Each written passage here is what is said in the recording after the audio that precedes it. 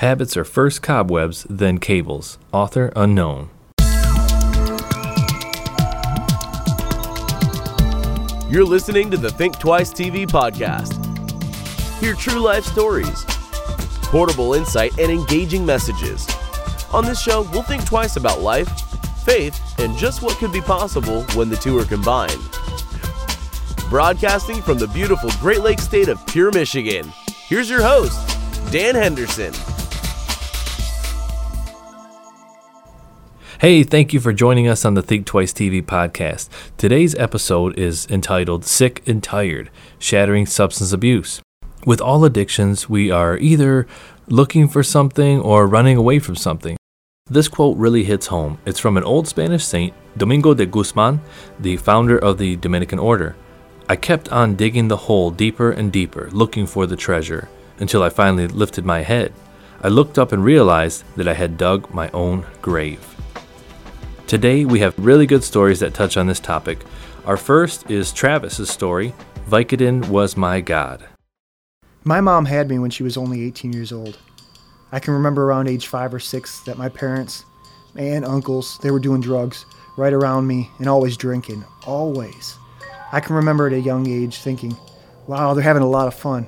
And at the same time, I didn't like the changes that they appeared after they got buzzed. I was pretty neglected as a child. They were so focused on partying that they didn't even think much about me. My biological father left me forever at age 7, sending a crushing jolt to my heart. My mom remarried shortly after that. There were a lot of good things that my mom and stepdad taught me. They didn't lead by example, but they sure talked a good game. My first time drinking was way excessive. I didn't drink for a while after that because I gotten so sick from that experience. My first taste of weed wasn't too long after that. And then from then on, I was drinking and high on a regular basis. I blamed myself for my father leaving us. I felt abandoned, and this drove me into substance abuse. I was exposed to some Catholic religion.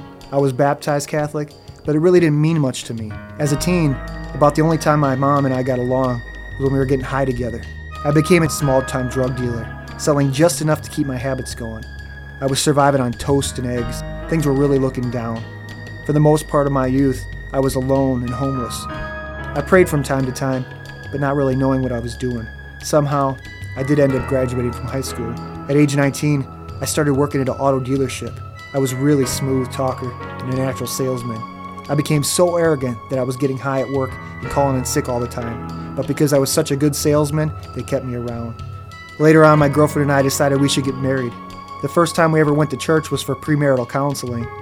Then we started attending services and liked what we heard. I never stopped using though. When I finally discovered Vicodin, I felt like I found what I was looking for. A few years later, we dropped out of church and Sunday became just an empty day for me about getting high and as drunk as possible. I still performed well at work and I was promoted to general manager. My daily life would include getting up, drinking 40 ounces of beer, taking 40 milligrams of Vicodin, and snorting a line of Oxycontin, synthetic heroin. And off to work I went. At work, the highs continued. I would get high in the bathrooms or buy some liquor, drive around, smoke cigarettes, and pop my pills. That's just what I did. I was really good at covering up my usage. My habits were surging out of control. If I didn't have Vicodin every 5 hours or so, I would have horrible withdrawals. The misery of opiate withdrawals is the worst thing I've ever experienced. I could no longer function and was doing 20 to 30 10 milligram pills of Vicodin a day and drinking on top of that. I was on nonstop drugs and drinks all the time, day and night. One morning I came into work and was shocked to see my district supervisor there. I reluctantly agreed to take a drug test. I tested positive and was fired. From there on I went on a huge drug rampage. Things were getting really, really bad. I was pawning everything. I even pawned my wedding ring for drug money. I knew we were going to lose the house, so I figured I had 6 months of free rent and I drove into my addiction. We were really struggling. We ended up on welfare.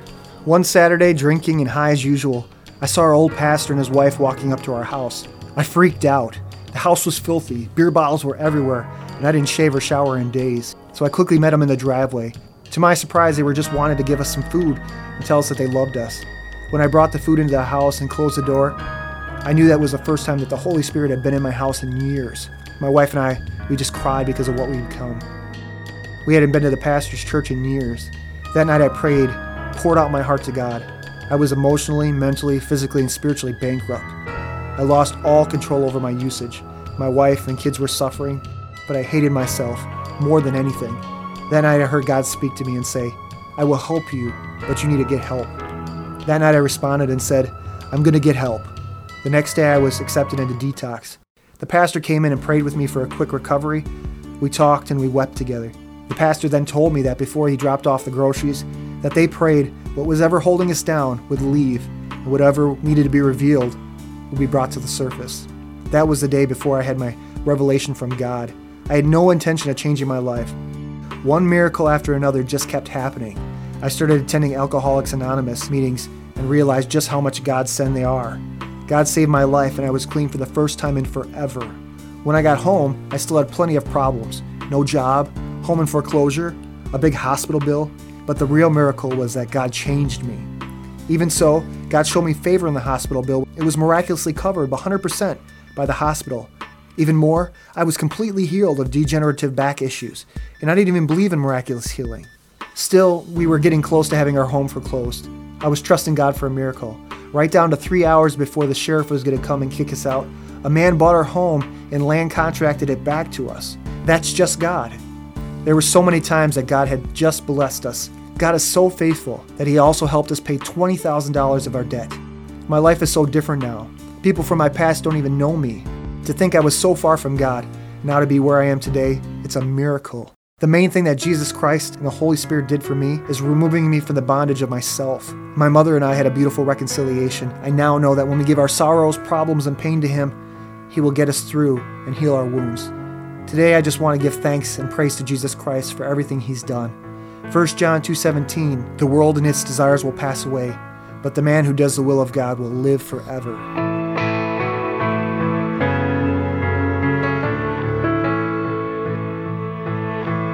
When I dance for joy in city streets, and abiding comfort is my feast. May my head, my heart, my soul still bow. For you alone pour blessing out. For you alone pour blessing out. And I am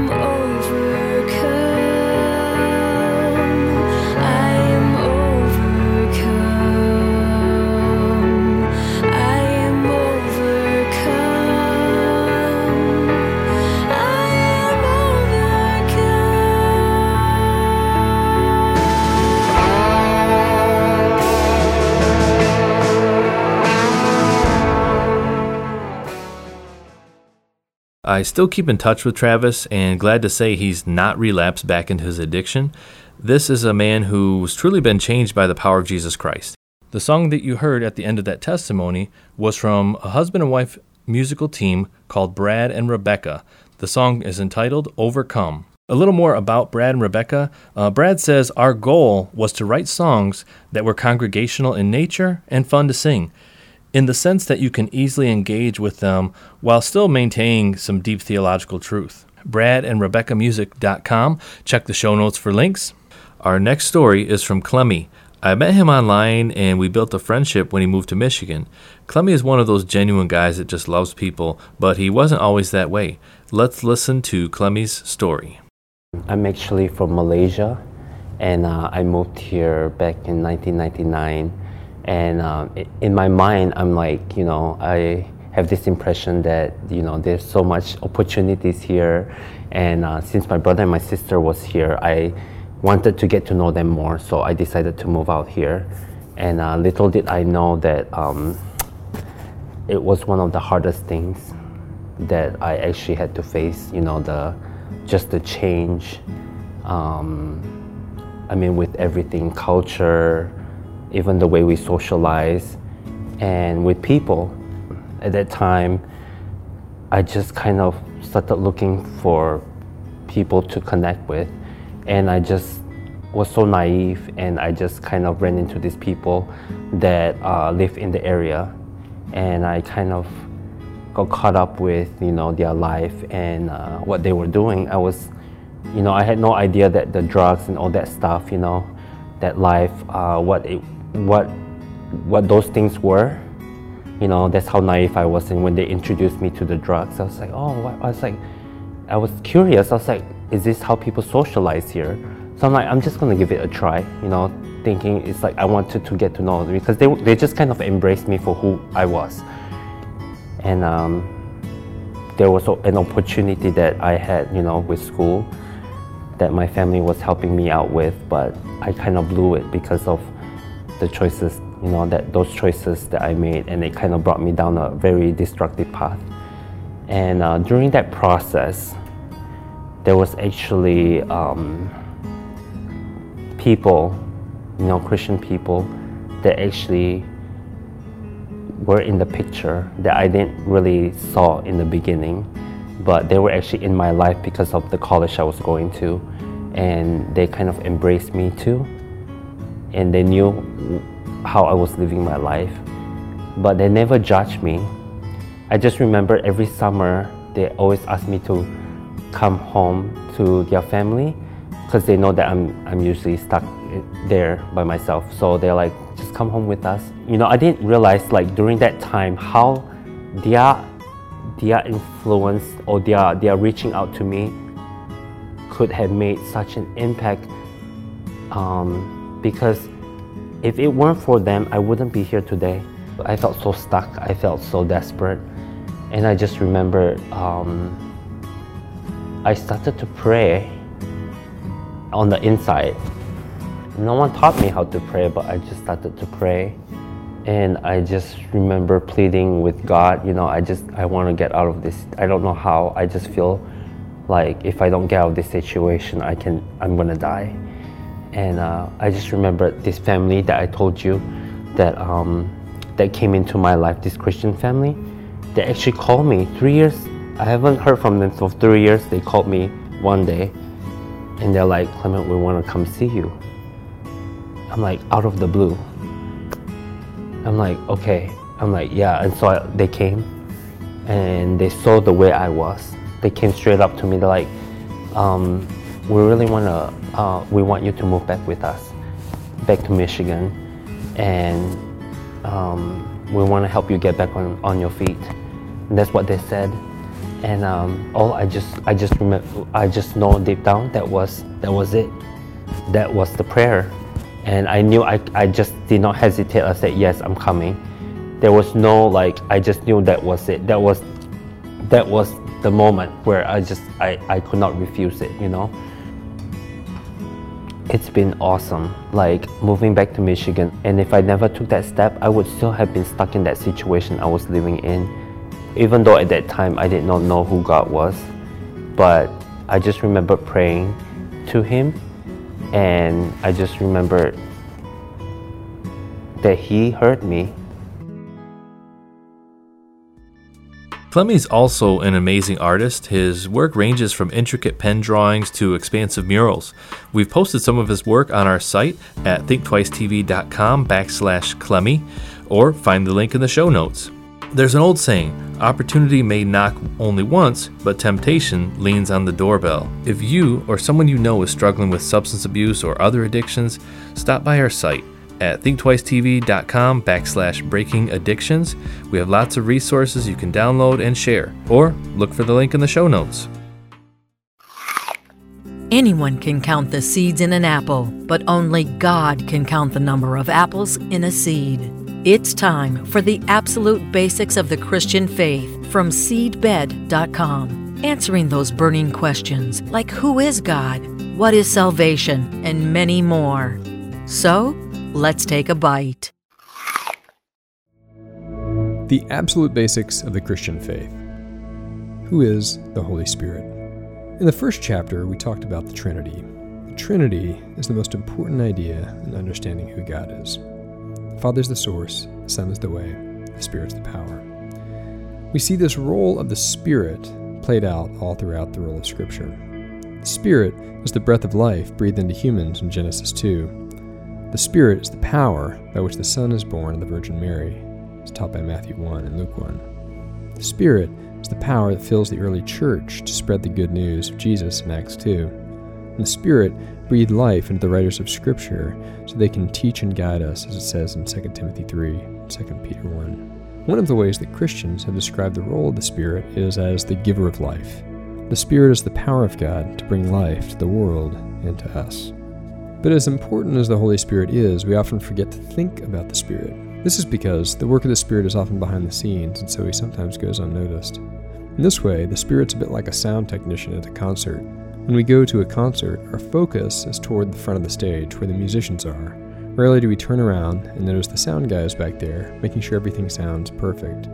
Like a sound guy, the Spirit's work is utterly important, but often invisible. It makes sense then that one image used all throughout Scripture to describe the Spirit is air, or breath. Air is all around us, but it's invisible. It gives us life at every second, but we forget that it's there. Invisible, life-giving, and powerful. That's the Holy Spirit.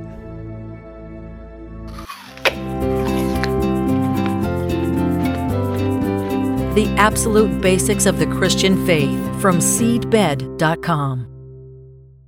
We want to thank Dr. Philip Talon and the guys over at seedbed.com. On audio, they are very descriptive, but they're even more amazing to see on video format. What they do is they have a book opened where they have an artist rendering these drawings and animating them to what is being told over the audio. And these are perfect for Bible study group, small group. So go to seedbed.com/confirmation. It's time for a bottle of Bill's Wisdom, a short single-serving message of wisdom from our friend, Pastor Bill Leach. Everything we are and all we do should be an act of saying to our Lord, I love you, I serve you, I honor you, I worship you, you are worthy. If we wanted other names for worship, we would use words like obedience and service and faith and faithfulness. For those are the words that describe the worship of Abraham. Last Sunday we noted that genuine worship is costly. We talked about the fact that God was testing Abraham by saying, offer your son, your only son whom you love. And we discovered that it costs all that we are and all that we have. Today I want us to note that worship, like obedience, deserves promptness. I struggle with a problem. I am ever planning to start my diet tomorrow. One of my life philosophies is never do today what you can put off until tomorrow. I identify with a little girl who said this. I cannot go to school today, said little Peggy Ann McKay.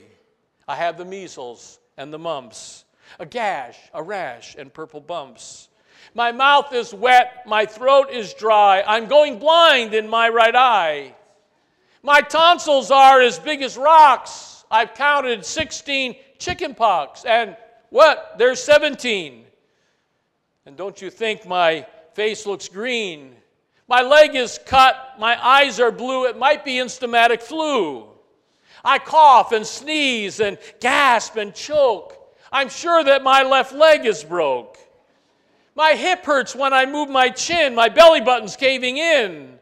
My back is wrenched, my ankle sprained, my appendix pains each time it rains. My nose is cold, my toes are numb, I have a sliver in my thumb. My neck is stiff, my spine is weak, I hardly whisper when I speak. My tongue is filling up my mouth, I think my hair is falling out. My elbow's bent, my spine ain't straight. My temperature is 108. My brain is shrunk, I cannot hear. There is a hole inside my ear. I have a hangnail and my heart is, what? What's that? What's that you say? You say today is Saturday? Goodbye, I'm going out to play. But worship, like obedience, deserves promptness. Worship is a matter of priority. I think it's absolutely amazing that when God said to Abraham in verse 2, take your son, your only son Isaac, whom you love, and go to the region of Moriah, Sacrifice him there as a burnt offering on one of the mountains I will tell you about. Verse 3 says, early the next morning, Abraham got up, saddled the donkey, took the 2 servants, son Isaac, cuts the wood for the burnt offering, sets out for the place God had told him about. Look at those words I emphasized, early the next morning. I confess as well, I'm not a morning person. I don't like mornings. My philosophy is if God wanted us to see the sunrise, he'd have scheduled it later in the day. I'm a lark, not whatever the other bird is. I don't know about those birds that are up in the morning. Have you ever noticed that people who get up early like to brag about it? I thought I'd just brag about not being a morning person this morning. But the scripture says early the next morning Abraham got up and started out. Now I hope and pray that the scripture's not teaching it's more godly to rise early. But it does say something to us about Abraham's attitude about what he knew God wanted him to do. I think it's phenomenal that Abraham didn't procrastinate. He didn't put it off. He didn't wait for a more convenient time. God spoke, and as soon as God spoke, Abraham immediately responded. He rose early. He started out. There was no delay. It was a matter of priority. You know, that's what God calls each of us to do that. And that produces fear.